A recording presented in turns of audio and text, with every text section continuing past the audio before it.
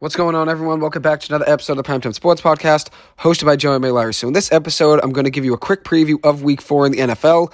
I already recorded a preview a few days ago, but I'm going to give a few updates of some other storylines around the NFL over the last day or so. So the Browns will be without Deshaun Watson today at the starting quarterback position. It'll be Dorian Thompson-Robinson making his NFL debut. Watson is out with a shoulder injury, so DTR, the rookie quarterback from UCLA, will be stepping in against the Baltimore Ravens. One thing with Deshaun Watson is that he hasn't really looked great this season. He's still rusty. He's not very consistent. And now with the shoulder injury, obviously that's going to make it tough for him to be able to perform at a high level. So he'll be out of the lineup today. We'll see what DTR can do. I really liked what I saw from him in the preseason. He was 37 of 58 passing for 440 passing yards with 2 passing touchdowns and 14 carries for 69 yards in 4 games. He looked very good in the preseason. I know it was only preseason, so you're only going up against backups for the most part. So today will be a tougher test for him against Baltimore, but I think he can ball. At UCLA last year, 27 passing touchdowns to 10 interceptions with 645 rushing yards and 12 rushing touchdowns. I look for him to probably move outside the pocket today a good amount. I'm sure he's going to try to scramble and use his legs. And with that being said, I think he's very capable of a 45-yard, 50-yard rushing day against Baltimore's defense if he uses his legs to his ability and runs maybe 6 or 7 times. I'm a big fan of his. I'm going to be rooting for him to do big things today. It might be tough against Baltimore. I think Baltimore is going to win this game regardless, whether it was Deshaun Watson or DTR starting. But I will be rooting for DTR to have a good game. He could catch your eyes with a couple big plays today like he did in the preseason. He's a very good player and has a strong arm. I think he's capable of throwing a touchdown or 2 today in the game. So we'll see what he can do there for the Browns. Moving on to the next headline, Derek Carr will start for the Saints today against the Bucs. Despite reports earlier in the week that he would miss today's game with an AC joint sprain, he'll be starting today. And I know there were a lot of reports that Jameis Winston was going to get the start, but Derek Carr looks like he will be ready to go today. So he'll be playing against the Bucs at 1 o'clock. And that will also be Alvin Kamara's first game back with the New Orleans Saints this season. So it's going to be exciting to see him back in that offense. Jamal Williams is hurt right now. Kendra Miller, rookie running back from TCU, is the only other back they have in that backfield. So I'm excited to see what Alvin Kamara can bring to that offense. I think he's going to have a big season. Considering he was suspended for the beginning of the year, he's coming back now with fresh legs and will be determined to help out that offense. So I'm excited to see what Alvin Kamara can do. I still think he's a very good back and should be the leader of that backfield, even with Jamal Williams healthy. Anthony Richardson will be back for the Colts today and will be playing against the Rams. I still think the Rams win this game. I think they're the better team at the end of the day, but Richardson will be back as a starting QB for them, which is actually a big add to their offense considering how electric he was at the beginning of the season before going down with an injury in Week 2. Aidan O'Connell, rookie quarterback for the Raiders, will be starting today with Jimmy G out with a concussion. This will be his first NFL game action, just like Dorian Thompson-Robinson, 2 rookie quarterbacks making their first start of their careers today. So we'll see what O'Connell can do. He looked very good in the preseason, played in 3 games, was 43 of 62 passing for 482 passing yards and 3 touchdowns. Had a very good college career at Purdue as well, 50 touchdowns to 24 interceptions in his last 2 years starting at Purdue. If he plays today, like he did in the preseason, that would be huge for the Raiders offense. I know a lot of Raiders fans are excited to see him in action today for them. This is his first start, as I said, so there's going to be a lot of pressure on the kid, but at the same time, he looked very good and crisp in the preseason. If he could just play controlled like he did then, which I know playing in the preseason is easier than playing in NFL game action since you're playing against now NFL starters rather than backups for the most part in the preseason, then the Raiders would be in a decent position today to score some points versus the Chargers, who have been struggling to start the year as well. They're 1-2 just like Las Vegas is, so this is a big game for both teams who are looking to get themselves back to 500. And the way I feel about sports in general is when you're 1-2, just getting back to 500 is huge. Then you even yourself up record-wise, and then you can get back on track. If you're 1-2 and you fall to 1-3, you got to win 2 more games to get yourself back to 500. BC football is 1-3 heading into this weekend before their win yesterday. But I said before the game that if they win that game and they improve to 2-3, and win next week against Army and get back to 3-3 and be 500. When you're 1-3, if you get yourself back to 500, it's a clean slate. You get yourself back on track. So if you're 1-2, winning this game this week in Week 4 can get yourself back on track and get you back at 500 to reset and get you back to square one. So we'll see what happens in that game. I think it'll be a close one. I think the Raiders are capable of moving the ball even without Jimmy G. O'Connell looks very good in the preseason, as I've mentioned now. So if he could throw a couple touchdown passes today, that would be huge for the offense. And obviously he has 2 very great weapons in Devontae Adams and Jacoby Myers. So that obviously helps. And obviously a very good running back in Josh Jacobs. We'll see if he can get things going today. That would definitely make things easier on O'Connell if they could run the ball effectively. So there's a lot of rookie quarterbacks starting today, O'Connell being one of them, Dorian Thompson-Robinson being another. You got Bryce Young, CJ Stroud, and Anthony Richardson, the top 3 quarterbacks of the draft, all starting today as well. So a big day for the rookie quarterback class. We'll see how they all do. As I've mentioned on multiple times, CJ Stroud was the best quarterback in the draft in my eyes, and it's looked like that through the first 3 weeks of the season. He's the only rookie quarterback in NFL history with 900 passing yards and no interceptions. Very impressive start to his career, and I think he has a good day today against the Pittsburgh Steelers. It's a tougher defense to go up against, but Stroud is a very good quarterback. He's doing very good things behind an offensive line that isn't great at all. And I also read that C.J. Stroud has his teammates over for dinner with a private chef almost every night. So that obviously creates a lot of team chemistry, and it shows how good of a leader he is. I know it's only 3 games into his career, but when you have a quarterback that's playing that well 3 games in, and he's also a proven leader just 3 games into his career, that's very impressive. So I'm happy to see that for the Houston Texans.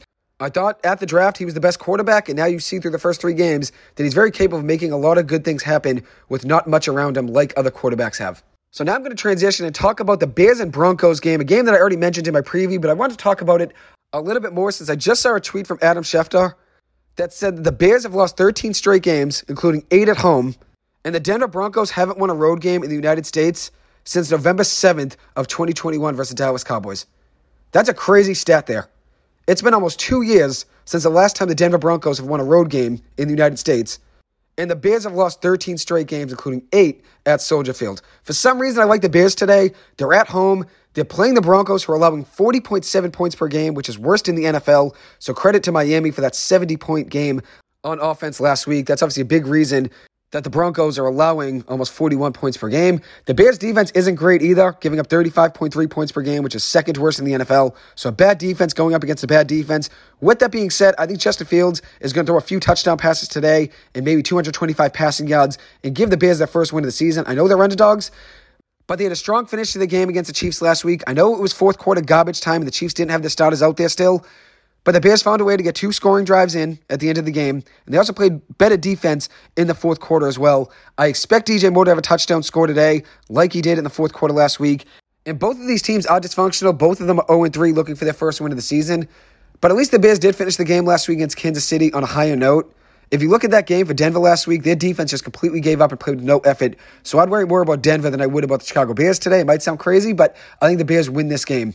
So the last thing I wanted to mention was a Sunday Night Football showdown between the Kansas City Chiefs and New York Jets. The Jets will be at home for this one at MetLife Stadium.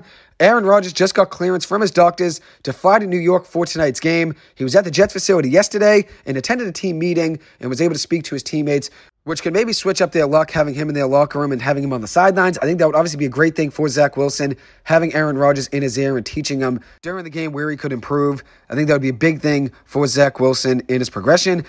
I feel bad for Wilson and all the criticism he's gotten over the last few weeks. Yes, I know he hasn't played well. I know he's struggled. I've watched every game just about.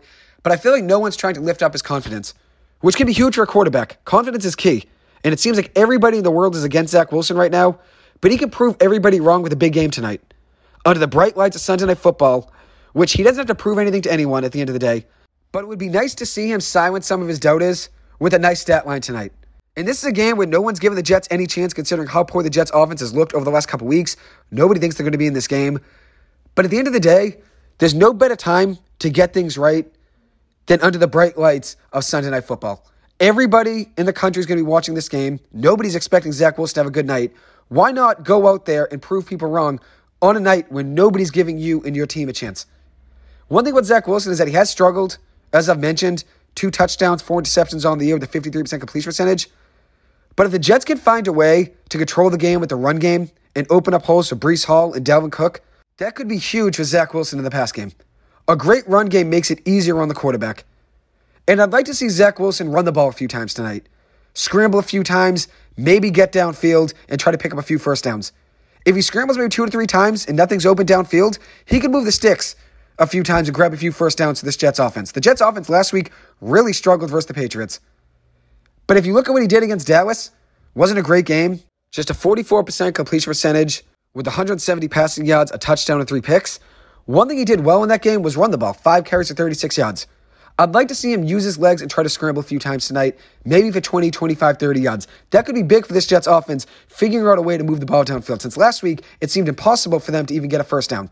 In last week's game versus the Patriots, Wilson had 157 passing yards with a 50% completion percentage, no touchdowns, no interceptions. It was a tough game all around for the Jets moving the ball. And the Jets defense didn't show up either. They had no sacks versus the Patriots offensive line that was heavily criticized in the offseason. The Jets defense was heavily hyped in the offseason. Everybody was talking about that Jets defense and how they were Super Bowl ready. And they have a lot of talent on that defense. Quinnen Williams, CJ Mosley, Sauce Gardner, DJ Reed. That defense is very talented. But they didn't show up against the Patriots last week, didn't force any turnovers against Mac Jones, and had no sacks. So the defense has to show up too.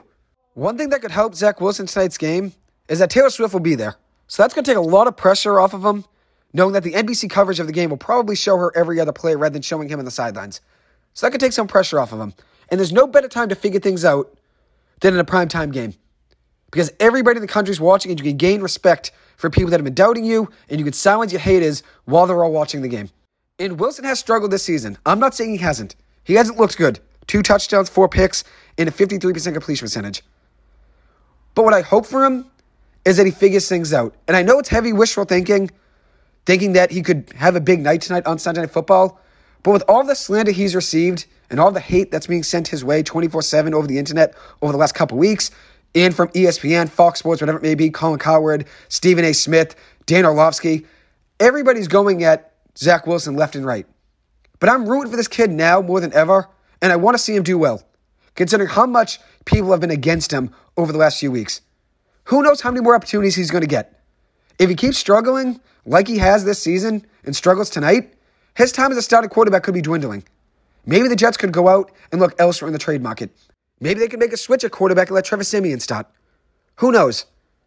But what I do know is that Zach Wilson has an opportunity tonight to try to keep his job and prove people wrong on primetime TV. What I hope for tonight is that he's like 22 of 35 passing for 225 passing yards, 2 touchdowns and a pick. I know that's heavy wishful thinking that he can go for 200 plus yards and 2 touchdowns with only 1 interception, considering how poor he's looked over the last 3 games. But nobody's giving this kid a chance. And I understand why, because he hasn't looked great at all this season. He's really struggled left and right. Every single play, it seems like it's tough for that team to even get a first down. But I'm rooting for him just to go out there and make a few plays and silence some of the people that have been against him and all over him on the internet for the last few weeks. And a lot of people have been against Robert Saleh as well in his support of Zach Wilson. Saleh said to the media this past week that Zach Wilson's still their quarterback and they believe in him. But what do the people in the media expect Robert Saleh to say? Do they expect him just to say, yeah, Zach Wilson's awful and we know we're going to lose? A head coach can't do that. So I like him supporting Zach Wilson. And I know there's a lot of reports that the Jets defense and a lot of their players are upset with Robert Saleh's support of Zach Wilson. But what is the head coach supposed to do? Is he supposed to go up to Wilson and say, yeah, you've been awful and you're not an NFL quarterback? No, you're supposed to give your quarterback some confidence. Saleh and the Jets don't gain anything by Saleh going to the media and saying, yeah, we know we're going to lose tonight. You don't gain anything by slandering your quarterback in front of the media for everyone to get a bad quote and run with. You don't get anything from that. What he's trying to do right now is trying to give Zach Wilson some support that he needs. With Joe Namath going out with the quotes over the last week saying he's seen enough of Zach Wilson, he doesn't want to see him anymore, that must be tough for Zach Wilson's confidence. I did watch a Zach Wilson press conference from a few days ago, and in it he was asked about Joe Namath. And he had a great response. He said Joe Namath's a legend, and he's a very passionate fan, and at the end of the day, we're just trying to go out there, and we're going to try to prove him wrong on offense. And Wilson also noted that everybody believes in each other in the locker room. And whether or not that's actually the case, since there's a lot of reports about the defense being upset with Zach Wilson and being upset with Robert Saleh, you do need a team that supports you at the end of the day.